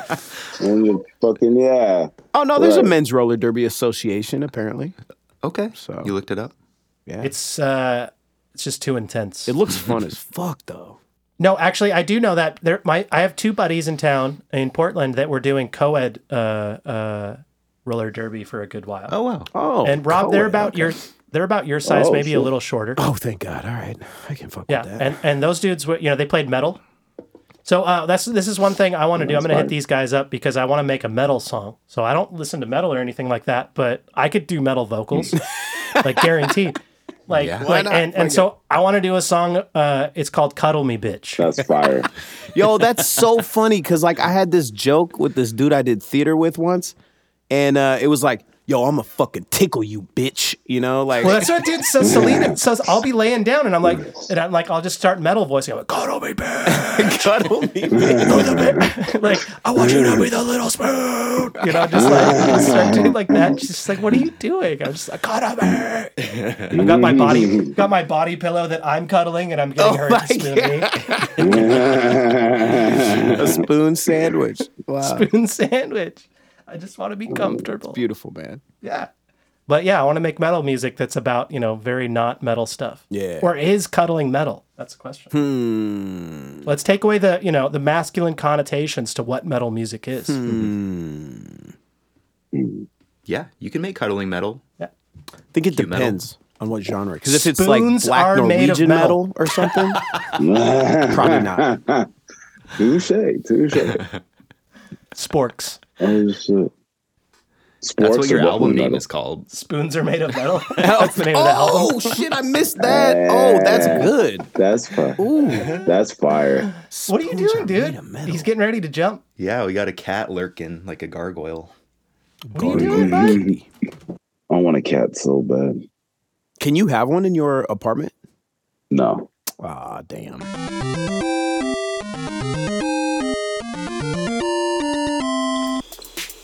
When I'm on the court, I'm a machine, a vehicle, a weapon. A single-engine, multi-role fighter aircraft originally developed by General Dynamics for the United States Air Force. And when I need to engage in an aerial fueling maneuver, I always fill up my F-16 Fighting Falcon's left exterior fuel tank with sucrose. With 24 grams of sugar and 1,000 milligrams of sodium, it's enough to keep me flying. Sucrose. Get high. So I watched, speaking of schemes, I watched The Italian Job the other day. Oh, tight. Wait, the original or the remake? The remake. Oh, okay. And I had never seen it before. And that was an awful movie. Was it? So bad. Shit. Is that the one with Nicolas Cage or something? Or No, it's got I'm Mark thinking of Gone in Wahlberg. 60 Seconds. Gone in 60 Seconds is it's not great, but it's way more entertaining. The Italian Job is an ad for Mini Coopers. that is literally what it's an ad for. But it's got Edward Norton. So like the opening scene shows up and they're all doing a heist, and it's got Mark Wahlberg, and it's got a bunch of people, and then Edward Norton shows up and they show him and he's got a mustache, and I'm like, oh well, he's clearly the bad guy. Yeah. He's wearing a black beanie with a black mustache, and I'm just like, if this is one of those like 1920s tropes where it's just like, yeah, the guy with the black hat is the bad guy. Oh my god! And then but it's literally that was how hard it was done. And I get it; it's supposed to be referencing the 60s movie or whatever The Italian Job used to be. Apparently, the original was like fucking fire. Well, that's what they said, but it's got Michael Caine in it. It's got cocaine in it. Michael Caine. Is that Steve Jobs? And by Steve Jobs, I mean Steve, what's the name? Wiz always says his name. Steve McQueen. Oh, yeah. Different Steve from McQueen. Steve Jobs. Steve McQueen. He does say Did Steve he direct McQueen it? all the time. Although Steve Jobs did drive like Steve McQueen and like an asshole, and he would never put license plates on his cars, and he would Steve just Jobs like laugh. Yeah, he would laugh at the fucking the cops that would pull him over and give him tickets, and he would park in handicapped spots. He didn't give a shit because he was Steve Jobs. Oh yeah, he's rich. I mean, who gives a shit? Exactly. Steve Jobs did this? Yeah. That's fire, dude. I did not know That's that. why I said Steve Jobs. A Freudian slipped that one because, that's how he did drive like Steve McQueen. Yeah, well, I mean, he was just taking it to its logical end. I mean, if you have money, the rules don't fucking apply. I mean, that's just the facts, dude. Right. Like, what We can were they just do to saying, you? like, You I can was- literally do anything, and you can afford a good lawyer and your bail and to leave the country. Well, then it just made you realize that police or laws are for poor people. Yes, exactly. Right. Oh, that's yes. The poorer you are, the more they The apply. more laws you have to More do. laws you have to The more That's the law literally true, applies though. to you. Less laws, the higher you climb. Pretty much. What part of Seattle are you living in, Beige? I'm living in Beacon Hill. Oh, nice. Beacon Hill? Hell yeah. That's Beacon what's Hill. up. Yeah, it's really Hell good. It's a yeah. good area. I love Beacon Hill. Hell yeah. Yeah, we're pretty close to Chinatown or the International District. Hell yeah. And it's far enough away from Capitol Hill to be somewhat affordable. No, Beacon Hill's beautiful. Always love going out there. Yeah, we live right next to, we're next to Jefferson Park, Nice. which is really nice. Oh, yeah. They have one of those like community food forests there where the community can get together on Saturdays and work in the garden, like weeding and stuff. And then you get some access to the kale when it comes up, and it kind of, it's each year it gets bigger and bigger. and it's yeah. yeah, it's cool. That's dope. Hell yeah. Yeah. Man, how close are you to Clock Out Lounge? Very close. Very close. Have you performed there before? I have not performed there, but that's where I met one of my homies out here, Ninja Nisus. I met him there. But the reason I bring up Clock Out Lounge is Breezy Town Pizza. Have you had that pizza? So good. That is it's the so best pizza in Washington, I think. Really? It's really Hands good. down. Yeah, it takes a long time to cook because they make it in cast irons. It's the thick Chicago style, like super thick yeah. crust. And it's good. I can wait for a pizza. Yeah. That shit is the dankest. I would roll around that shit right now. If there was a pizza, if I had the option, so they're like, yo, this pizza just came out the oven. You can have it if you lay down in it and roll around. And I'd be like, let's go. Let's go, baby. To absorb that shit through my pores, that shit is so good. Yeah, Fuck, bro. Breezy. Sounds like you need to start an OnlyFans where you're just naked, rolling in food, and then consuming it. And I guarantee people would pay for that. It's like a mukbang, but you don't actually eat the food. Yo, exactly. Like you're banging the muck, dude. Wow. Banging the muck. You're banging the muck. Yo, a huge plate of lasagna or enchiladas or lasagna. Exactly. There's too many good ideas. I need to start an OnlyFans because there's just too much. There's too much I can do. But it's got to be The food possibilities related. are All of limitless. it. Yeah, of course. Yeah, okay. Of course it's going to be food related. All of it's going to be food related. But yeah, the Clock Out Lounge is great, and the am I like am I the professional here? Yes, yeah. But no, Clock Out Lounge is sick, and they do I think the owner of Clock Out Lounge, I think they were a booker for Rendezvous or one of the bigger that's how that venues shit came to be. on Capitol Hill, and they got their own spot, and so the events are constant since that's what they do is book events. So it's like they have comedy, they have karaoke, they have funk night, they have hip hop, they have all sorts of every night there's something going on, which is dope. Oh man, that's dope as fuck. I like that. I like to hear that. That's fire. It's good. Yeah, next time I'm out there, I gotta try and get up in there. Yeah, we should book a show there, So man. much shit to do. Let's Yeah, do that. the other Beacon Hill thing is the Shell station has the dank Bro. fried Oh, catfish. You are not Yeah, lying, I dude. know that All bitch. of that food No, in that's the there truth. is like, I've been there.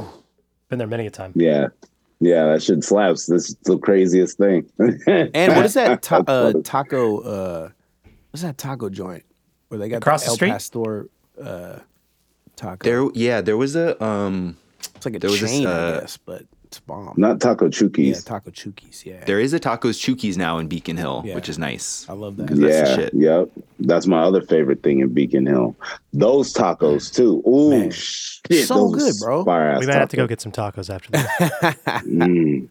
Back when I was living with Chance, he would go to the Shell station and he would get chicken gizzards. Yeah, Hell yeah. that Which- sounds delicious. Do you guys know what part of the body that is? I'm not even gonna lie, I don't. I think it's like this in the throat. Am I tripping? Maybe throat. sounds correct, Maybe the throat. Yeah, it felt like chewing on some Adam's apples. Yep. For sure. I think it's. I think it is. Hold Real on, just- gristly. My mom used to fry up a bunch of chicken hearts, just like a shit ton of chicken hearts, and they were so fucking good.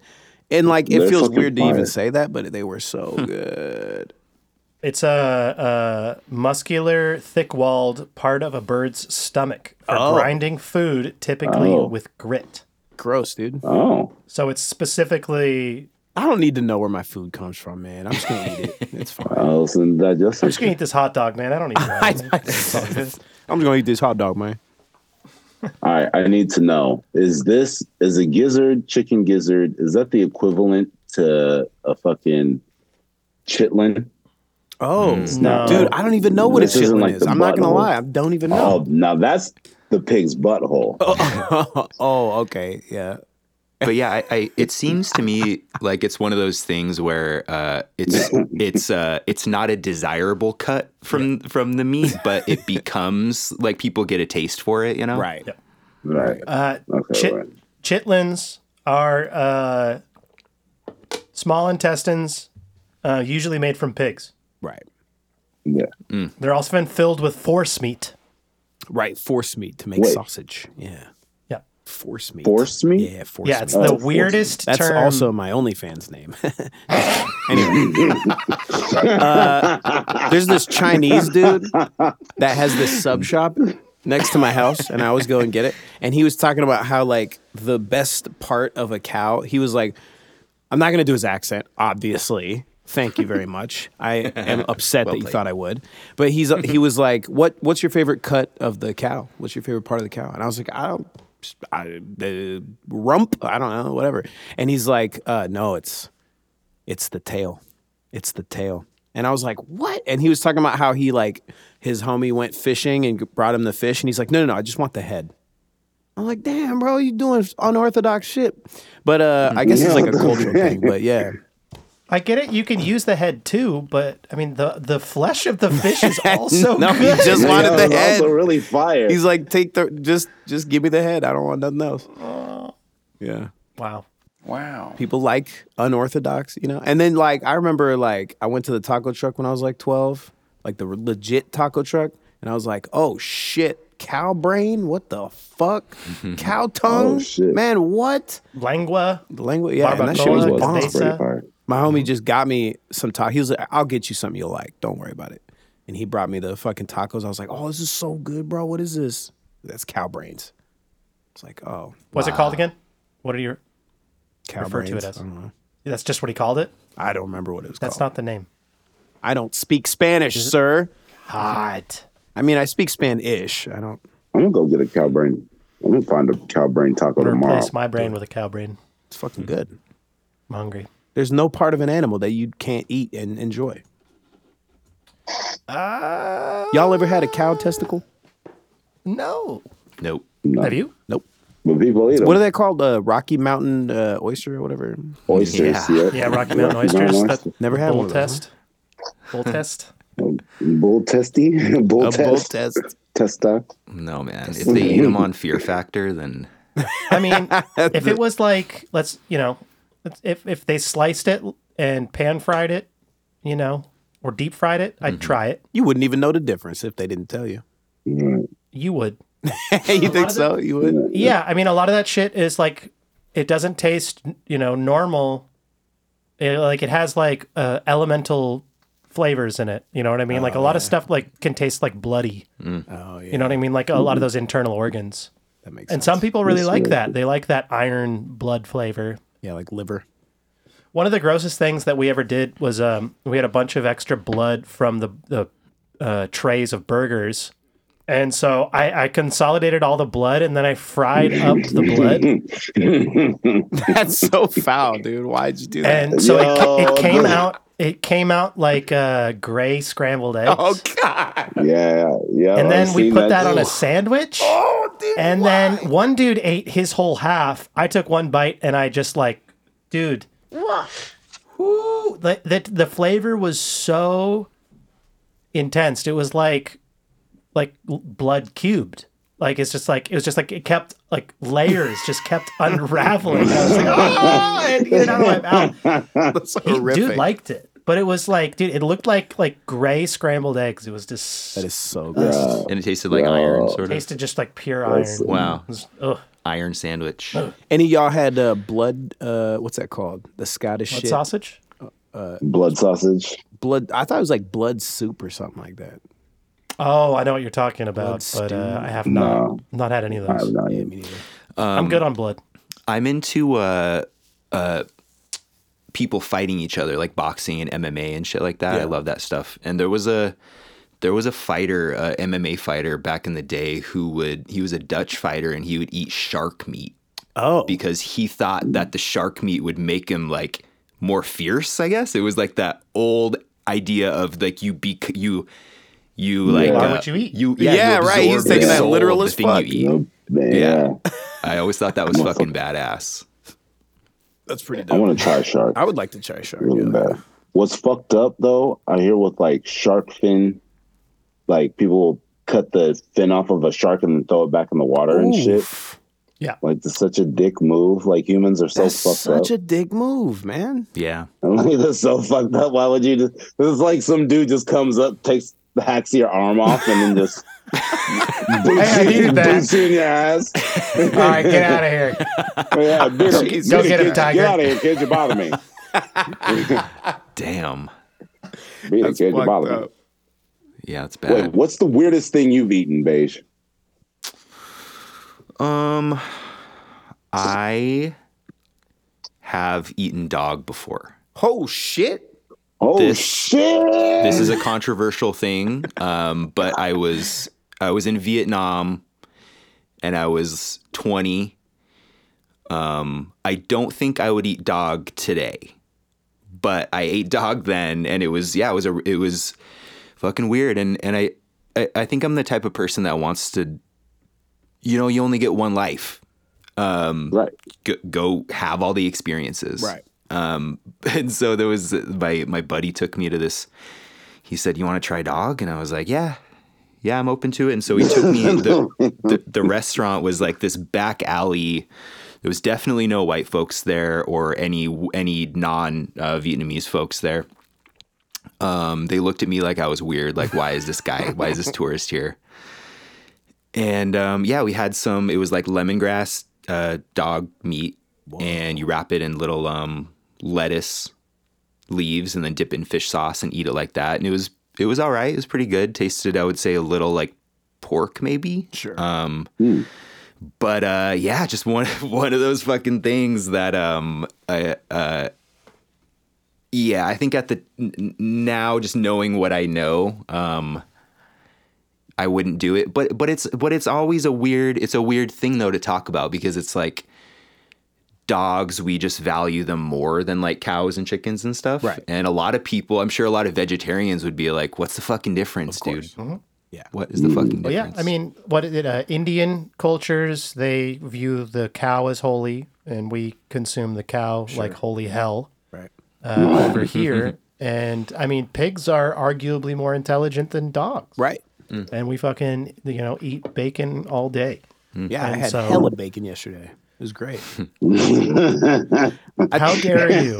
You evil human. The way you said it. That was Babe. I had hella bacon yesterday. It was exciting. It was fucking fire. I think like that we've co-evolved with dogs though over such a long period of time though. It's like the transference of the disgust of cannibalism. Yeah. You know what I mean? Like it gets transferred over to dogs and like it's like eating a human. I could see that. Even though it is literally like it's so arbitrary because it is just another animal, that we could get sustenance from. But but we have that deep. We can you can have a brotherly connection with a dog. Right. You can have such a deep, But you can also have a brotherly connection with a pig. 100%. Man, pigs are pets. Like, that's like the thing about it is just like pigs are fucking intelligent, and they, like my friend has a pig. His name's Bean. He's a sweetheart. She's had him for, I want to say like a decade, but it's like Bean lives in her backyard.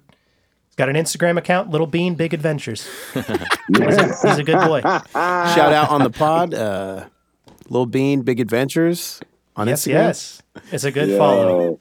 Any content is good. Dude, he was a sweetheart. Totally I met him when he was a little pig if I knew they were going to stay the size of like a cat. But they don't. Well, you can get mini pigs. You can get Can you though? Because I heard that was a myth. Like you think they advertise them as teacup pigs or whatever, but then like they grow up and they're like fucking like massive. Right.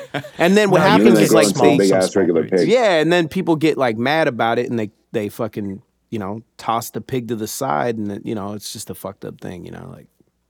But if I could guarantee that shit would be like this big, I would totally get a pig. They're so fucking cute, man. I like mini goats. No, like, goats are cute as fuck. I was on a walk the other day, and there were some goats. Cute. And my friend, he was like, "Oh shit, they're the goats." And he walked over to the fence, and he was just like, "Meh, meh," and they literally, two of them perked up and come to him. And then there's a little barn over on the corner, and just out of nowhere, it was like, "Oh shit, he coming!" And he was just like, this one goat was just like, so fucking funny. But he just went up to the fence, and was like, "Meh." They were just like, they know what's up. Yeah, they're like, "Oh, you speaking my language? What's up?" Like I talk to chickens all the time. Like, speaking my language. Yeah, I want goats. I want a pig. Goat. I wish I could have a whole mini tiny little farm. If I could turn my front yard into a tiny little ranch with like a miniature horse and a tiny goat and like a tiny little teacup pig. A little petting zoo? Yeah, a little petting zoo. Oh, man. Literally a little petting zoo. You get those tiny turtles and shit too. Bro! Yes. There's a guy that lives pretty close to here that's got like one of those giant land tortoises that's like 100 years old that lives on his property. Wow. It's badass. That's those things are epic as fuck. Yeah. Did you touch it? Wow. I think those can live for a few hundred years. A long time. Damn. Live longer than us, that's for sure. Yeah. Now live him. Mm-hmm. Yeah, no, it probably is older than him. And this guy's like, I think he fought in like the Korean War or something like that. He's like an old veteran. And his property is super interesting, but he's got like a big old plastic horse on the front of the horse monument on the front of the property that is a memorial for this horse that saved a bunch of people's lives in Korea. Whoa. And Shit. but he's also got this giant tortoise on the property. And it's a very interesting property. When you drive by, you're like, oh, there's a lot to look at here. Yeah. A lot to look at here. And it's got like plaque. There's like a plaque for the horse, like as in memorial for it. So you could stop and look at it. Somebody got to make a documentary about this fucking horse, dude. What? I've never heard about That's that. what I'm saying, man. I was like, shit, do I need to go over there with my mic and just be like, hey, man, do you want to tell me about your horse? And I'll tell the world. I want to hear about your horse, boss. Tell me about your horse, and I'll tell the world. I feel like that's a good plan, right? It's like, hey, you don't have to do anything except talk, man. Yeah, war animals deserve more props. Dude, like, as fucked up as war is, it's just like, yeah, let's take this animal and just like put it in the middle of things and be like, hey, save me. Completely nothing to do with. Oh, it's like, yeah, like people, like when I see those pictures and it's just like, yeah, during World War II, they would keep a cat on board of all the Navy ships. Right. And it's just like, I'm like, that is super sweet. And poor kitty. Yeah, what the hell? You know what I mean? Both are true, yeah. Just like, I get it, A cat is like apparently a staple for a ship, though. Like, I guess cats are like, yeah, because, they catch pestilence. What, rats and shit. Yeah, I mean, rats that carries disease. Right. Cats just eat the disease and then they just sit there and And they just ingest the disease. ingest it. You've got a little hairball. Yeah, my wife went on a trip. I dropped her off at the airport today, and she like picked up all her like luggage, and there was like a little half-eaten like spider. It was like fucking fat. And yeah, one of the cats just like ripped it apart and just left it there. Well, yeah, they do that apparently because they think that we can't hunt. And so They're not they wrong. love us and they leave us presents. Like they're like, oh, I hunted for you too. Right. Like the cat's a little provider. Yep. My buddy, one of my best friends in high school, It's the least they could do. we'd always come back to his house and there'd be like the head of a rabbit or like some squirrel guts or something, just like always like on the top of this stair. And it would just be sitting there like, Like, you don't know how creepy you are, do you? yeah, just, and then it would snuggle and just be super happy. And then it's like, why aren't you eating your squirrel head? Honey, you didn't touch, like those like the memes that are like, honey, you haven't touched your Jabba toast or whatever. And it's just like avocado toast in the form of Jabba the Hutt. It's just like, that's one of my favorite meme series. I don't really like a lot of memes, but that meme series. Dude, makes me I happy. love memes so fucking much. And there's always new formats that just tickle me to no end. Like there's one where it's like it's like out of context movie clips or show clips. And a lot of them have been like The Walking Dead for some reason, but it'll be like when you just washed your hands, and then it'll be a scene of the guy and he's like, my hands are clean. It's like, that's so fucking stupid, but it makes me laugh every time. Me and a buddy had this conversation recently where we were talking about it because for the longest time I'd be like, oh, this is just all super genius and it's amazing how creative we all are. Yeah. But then recently my switch kind of flipped and I was like, is this the laziest form of communication that we've ever been a part of? It's both. Like it's just the sharing of content that other people are creating. Right. And like, not like, I've had a problem where I'll text a buddy and like not hear from him for like 3-4 days. And I'm like trying to ask him about some shit that like might not matter to them, but it kind of matters to me. Mm-hmm. Or even like, hey, how are you doing? And like, you just get radio silence, but the person's sending you constant barrages of memes on Instagram. Oh, that shit, yeah. That's their love language, Hash. Well, Get used to it, man. This is where we're in a world where this is a lot of people's love language is the sharing of memes. And it's just like, it is nice in a lot of ways, but at a certain point, I'm just like, I want to talk to you though. Is that so much to ask? Am I the asshole for wanting to talk to my friends? Apparently, I'm a dick. Yeah. Yeah, you shouldn't want to have such a close relationship with other people. It's I know, what the hell? Right. I know. Right. Yep. Fuck. Yeah, but I mean, it's like people have been doing things like that, like oh, I made you a mixtape. A mixtape. Oh, yeah. This is like music for you. And I guess the memes are just kind of like that, but you're like just ideas instead of music. Yeah. Yeah, but it's like It's like that if you were like, I made a mix for you, but it was just one song. So it's like, it'd be different if like... Well, it's like like if they sent you like 32 tapes and all of them had like one song on them. Yeah. And they're just like, listen to this. Or it's like an interesting concept, but it's like, I see what the similarity is there. But the difference with the mixtape was like, it was like, oh, I thought about this process. I thought about all the things that you would like. And then I like mixed it together. Like, I would always be like very conscious of the different vibes, and I would want to like send it in between. Like you couldn't all just be like stacked energy up here, or the reggae songs here, or all that, you know? So It's curated. there was an art to it. And so there was, even though you were taking other people's art, you were kind of making a collage out of it. Yeah. Whereas just, don't get me wrong, like a lot of these memes, it's like amazing. And so I go back and forth on internet content. The other day I was just like, I'm done with all of it. And then I discovered this guy, Chef Reactions. And I'm like, I'm all for it. I'm getting a TikTok because chef reaction videos are fucking absurd. And then Rob told me about this one where just a lady that's very positive and positively reacting. And it's just like, okay, well, I guess there is internet for me, you know? Yep. But it's just the push and pull that it all comes with. I think largely the biggest part of it for me is like, I ultimately want to be creating. Like I love to create. And even in a conversation with people, you're creating in a way. Absolutely. You know what I mean? Like when like in this conversation, we might all be bullshitting, but we are creating ideology and cementing, you know, a foundation for things. And there is creating the creation of a relationship or whatever, or a podcast episode. So it's like, ultimately, I really like that. And I think getting caught up in just consuming other people's art means that you can't create yourself, because if you're doing that all day, it's like when I hear famous rappers be like, I don't listen to rap. And it's just like, well, I get it, because it's like, if you're creating art all the time, you don't really have time to consume art in the same way. Yeah. Consumers aren't creators a lot of the time. You can't bark and bite at the same time. Yeah. So they say. Oh, okay. There's some analogies Yeah, there. I guess that's true. Yeah. I've never tested the theory, you know? That's a good point.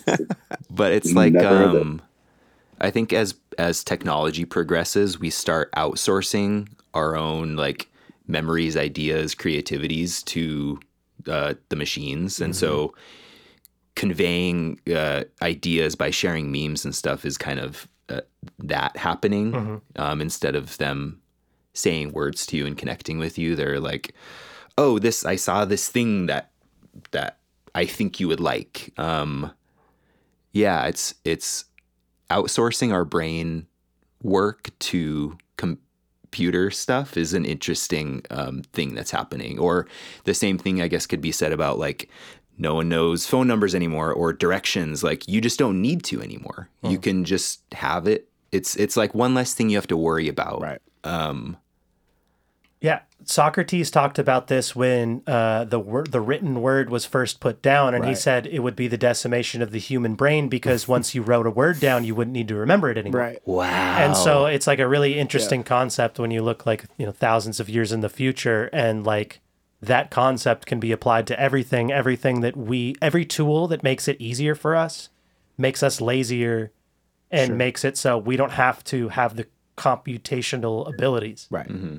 But what if that's an awesome thing, and we get to say, all right, all of the calculations and thinking shit, I don't have to worry about that. Nope. Let the computer do that. Yep. But you should maintain your creativity though. That's like the techno utopia that I would love to live in. That's like ideal, you know. Because I'm horrible at that type of stuff, numbers and stuff. Like, let the machines do that. If I can just like do what I like to do without worrying about all the boring shit, then that's great. Fuck yeah.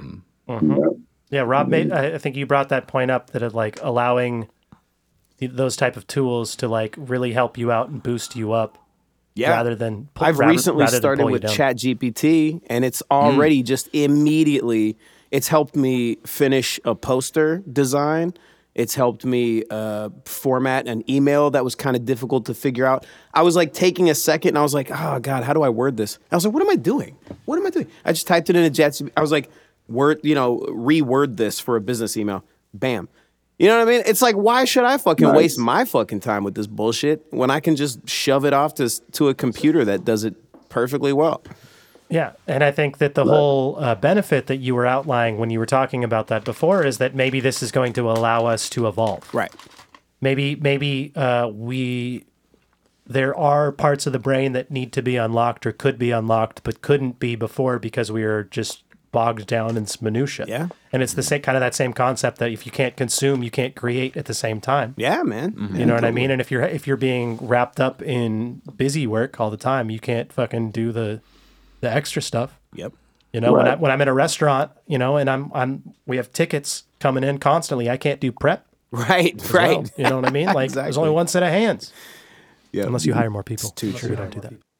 Dude, I had a Yeah, really interesting little thread with ChatGPT on, because remember that Golden Beats was talking about Guy Debord and Yeah. the spectacle. So I was Yeah. talking with ChatGPT, and I was like trying to draw the lines between like Neil Gaiman's American Gods, Guy Debord's The Spectacle of Society, and the branch, the newly emerging branch of like memetics, like the study of memes, and how like maybe society or like large memetic structures could be like, and this is a thought I've had like for a really long time, but maybe they could be like sentient in a way that we can't really like fathom entirely. You know what I mean? Because potentially consciousness emerges from complex structures. You know, it's like an emergent property of like a sufficiently complex, chemical structure, or biochemical structure, whatever.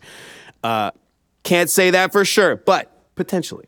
So, like, what if a sufficiently complex memetic structure could give rise to a different type of sentience? And so these, like, society itself is like making its own decisions, and we are just hosts and like replicators of the things that are required to make it sentient. Anyway, whatever. It was interesting. Okay, I'm not gonna Have get you been into hanging out with the details. Wachowskis? What? What'd you say? I said you've been hanging out with the Wachowskis again. Yeah, totally right. That's totally. Sounds that's very true. similar to a movie I saw in 1998 with Keanu Reeves. The Superior movie from 2003, though. I mean, come on. The bowling pins when he throws an Agent Smith at the 500 other Agent Smiths, and the bowling pin noise happens. Amazing, I forgot about dude. that. Oh my God. We rewatched the Matrix trilogies, and I was like, They actually used a bowling Yes. pin Yeah, sound? they did. Yeah, I remember. I in the rewound theater it being because I was this like, is the dumbest Melanie. shit. Me and Mel just looked at each other. We were like, what the fuck? We had to rewind it. Like, did that just fucking happen? Yeah, there's I watched the movie Takers last night, and it's got Idris Elba, Hayden Christensen, Paul Walker, Oh, interesting. and T.I., Chris Brown. Sounds like a talent bomb. It's absolute ridiculous mishmash of movies and a bunch of really bad acting in it. But that being said, there's this moment where Idris Elba walks out onto the porch and he's got his drink in his hand and like the full moon, and like camera pans like from behind him to like to the side of him, and he puts his hand out and he's pointing at the moon clearly, and then he goes, he does the trigger pull, but then they add this sound effect. And I was just like, what? Like, what the fuck? And like, so I'm watching it on a live watch along, and like they were like, yeah, we got to rewind that. Like, with like, it was just like one of those things. It's like, what the fuck? And they'd all seen the movie, and still we're just like, that's amazing. But it's just phenomenal. He's just like, just like, what is happening? Sound effects, like, dude, sound design can ruin a movie. That's For a real. perfect example of like, you can do a couple things with sound design, and it can take me out Yeah. entirely. Yep. And that was my problem with Triangle of Sadness. Triangle of Sadness. That was that movie. Oh, I still need to see that. The Woody Harrelson movie on the yacht. I mean, it's a really good movie in a lot of ways, but the sound design is what took it out for me. Not good.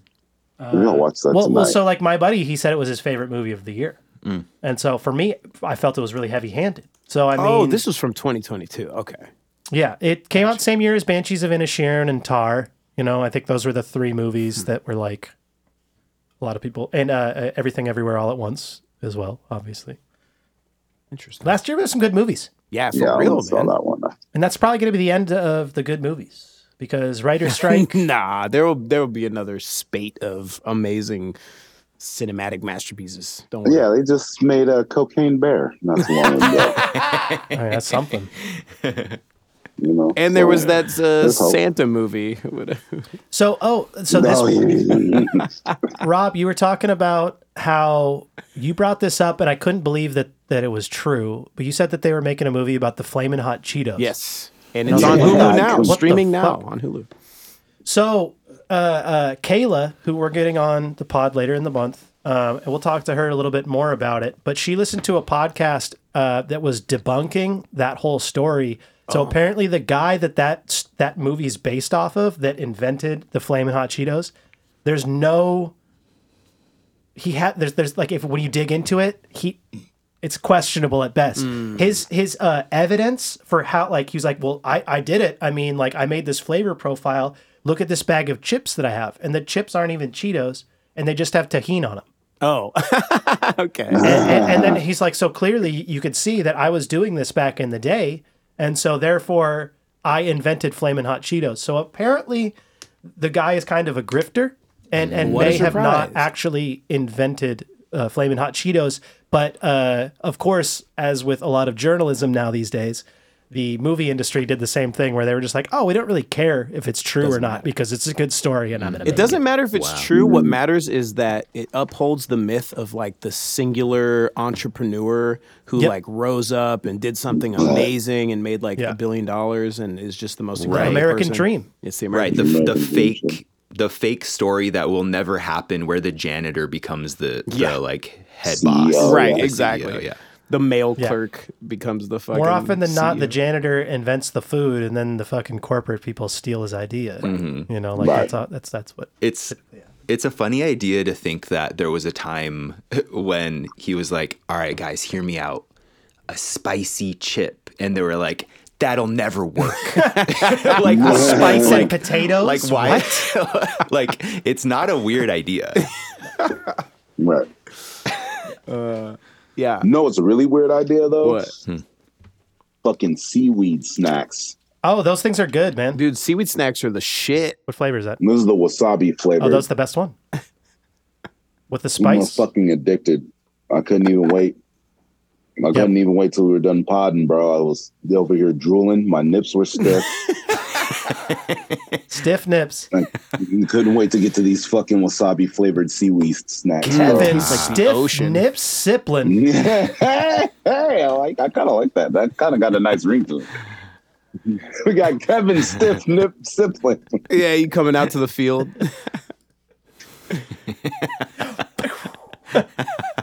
Real gun sound. Torpedo nips. Yeah, real gun sounds. Rockets launching sounds, just bazookas. You should do bad sound design on this podcast episode to be very meta. That's extra work for me. Speaking of like hilarious memes and bad sound design together in one is like the fucking club bangers that are made of like whimsical cartoon noises. It's like the sound of like a spring or like when like a cartoon cat like tries to run and it's like the bongos. Yeah. Oh, dude, it's so good. But it's like trap drums and like a circus theme. Yeah. Oh, anyway, I can't even describe it. It's so good. Yeah, Beyonce has a good boing in one of her songs. It's the song "Mama Louisiana," something Alabama. It's just got a nice something. Yeah, they got that good cartoon boing sound. The Hanna-Barbera spring sound. Yeah. I love it. That's fun. Why not? Why not? Fucking why not? Well, gentlemen, we've been at it for just about an hour and 45 minutes. Sweet. It's perfect time for an episode. So we can hang out and stuff, but probably going to call this episode a wrap. So on the back end, Josh, what do you want to plug? Where can the people find you? You have a tattoo business. He does stick and poke tattoos. They're fantastic. Obviously, I said before, I have 9. And Rob is slacking. I know. Supporting his friends over here. Don't even have one. Oh. I'm not gonna lie, Beige. I thought you were in New York for a while and then moved. Did you ever live over here? No, I didn't. Never been to New York. Wow. I'm high as hell. Were you conflating that with when Jesus Christ moved out for a little bit? Yes. Could have been that. Yes, I am. That. Wow. Okay. I like it when I'm like wrong about something, but I'm not absolutely completely wrong. Like I am absolutely completely like wrong. 100%. Yeah. Like I totally was incorrect, but it was one of my friends from the North End. So yeah, that's why. Makes sense. Yeah, he moved out to kick it with Dozer for a bit, and then he moved back. And is Dozer still out there? I think so. Yeah. Yeah, making clocks out of books. Yes, I have one. What Cool. the Somewhere fuck? around. That's I have to cool. repair it. Oh, send me that. Send me one of those. Send me the link. Love You Studios, I want to say, is... What a fucking cool idea, First I'm man. pulling that out of my butt. But yeah, so where can the people find you? As we're Yeah, so it's called Now You're Shattered on Instagram. Okay. And yeah, go check me out. You can book tattoos with me, and I'm doing tattoos out of a private studio in Beacon Hill, Seattle. Sweet. And that's what I'm doing. So I did a thing last couple months ago. I worked doing tattoos at a museum opening. There was a new museum that opened near the pier, and it was sick. I got paid a flat fee to work the event and just tattoo as many people as possible. Oh. And so I would like to get my foot into the door of this doing events where I can work bachelorette parties, birthdays, weddings. That's rad. That's a great idea. Corporate parties, like business openings. Yeah, hell yeah. In the same way that you might hire a DJ or whatever, you can also hire a tattooer. And so Yeah, that'd be dope. me and one other tattooer, shout out to Tattoos by Tiger, who tattoos out of Bellingham. She and I did a cool little thing where we worked this museum opening. So that's something I've only done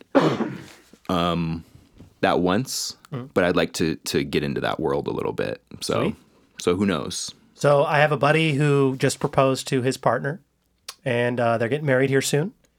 And I will subtly drop that. And actually, he might hear this because he's a listener. I don't want to give out his name because I don't want to air his business. You know, it's a fresh proposal, fresh engagement. But I think that would be cool. I mean, he just went to. I have a buddy who just went to a wedding, and they had like a professional blunt roller. You know, and like it was super extravagant wedding, but you know, it was that shit's so it was funny. like he was like the guy was a Instagram like celebrity for the joints that he rolled and the crutches and shit. Yes. And they hired him to come out to the wedding and just they were like, here's a pound of weed, just hang out and roll some joints for whoever wants. Incredible. That's exactly what I'm talking about. Yep. That's And so- there's always pretty good pay in events and stuff like that. So Hell yeah. Yep. but, yeah. So yeah, Now You're Shattered. I'll plug my girlfriend too. Hope Sake Tattoo. She works out of the same studio, but just in the evenings, and she does machine tattoo work, but it's also very simple kind of black line work stuff. So check out Hope Sake Tattoo as well. And then up north in Bellingham, my buddy Tattoos by Tiger. So yeah, thanks for having me, you guys. This was really cool. Yeah. Yeah, it was a pleasure having you on, man. Thanks for coming on. Yeah. Right. Appreciate it. And good seeing we'll you. make sure that we drop the links to the socials in the Good to see you, man. in the description. So yeah, thanks for coming on. Yeah, fuck yeah.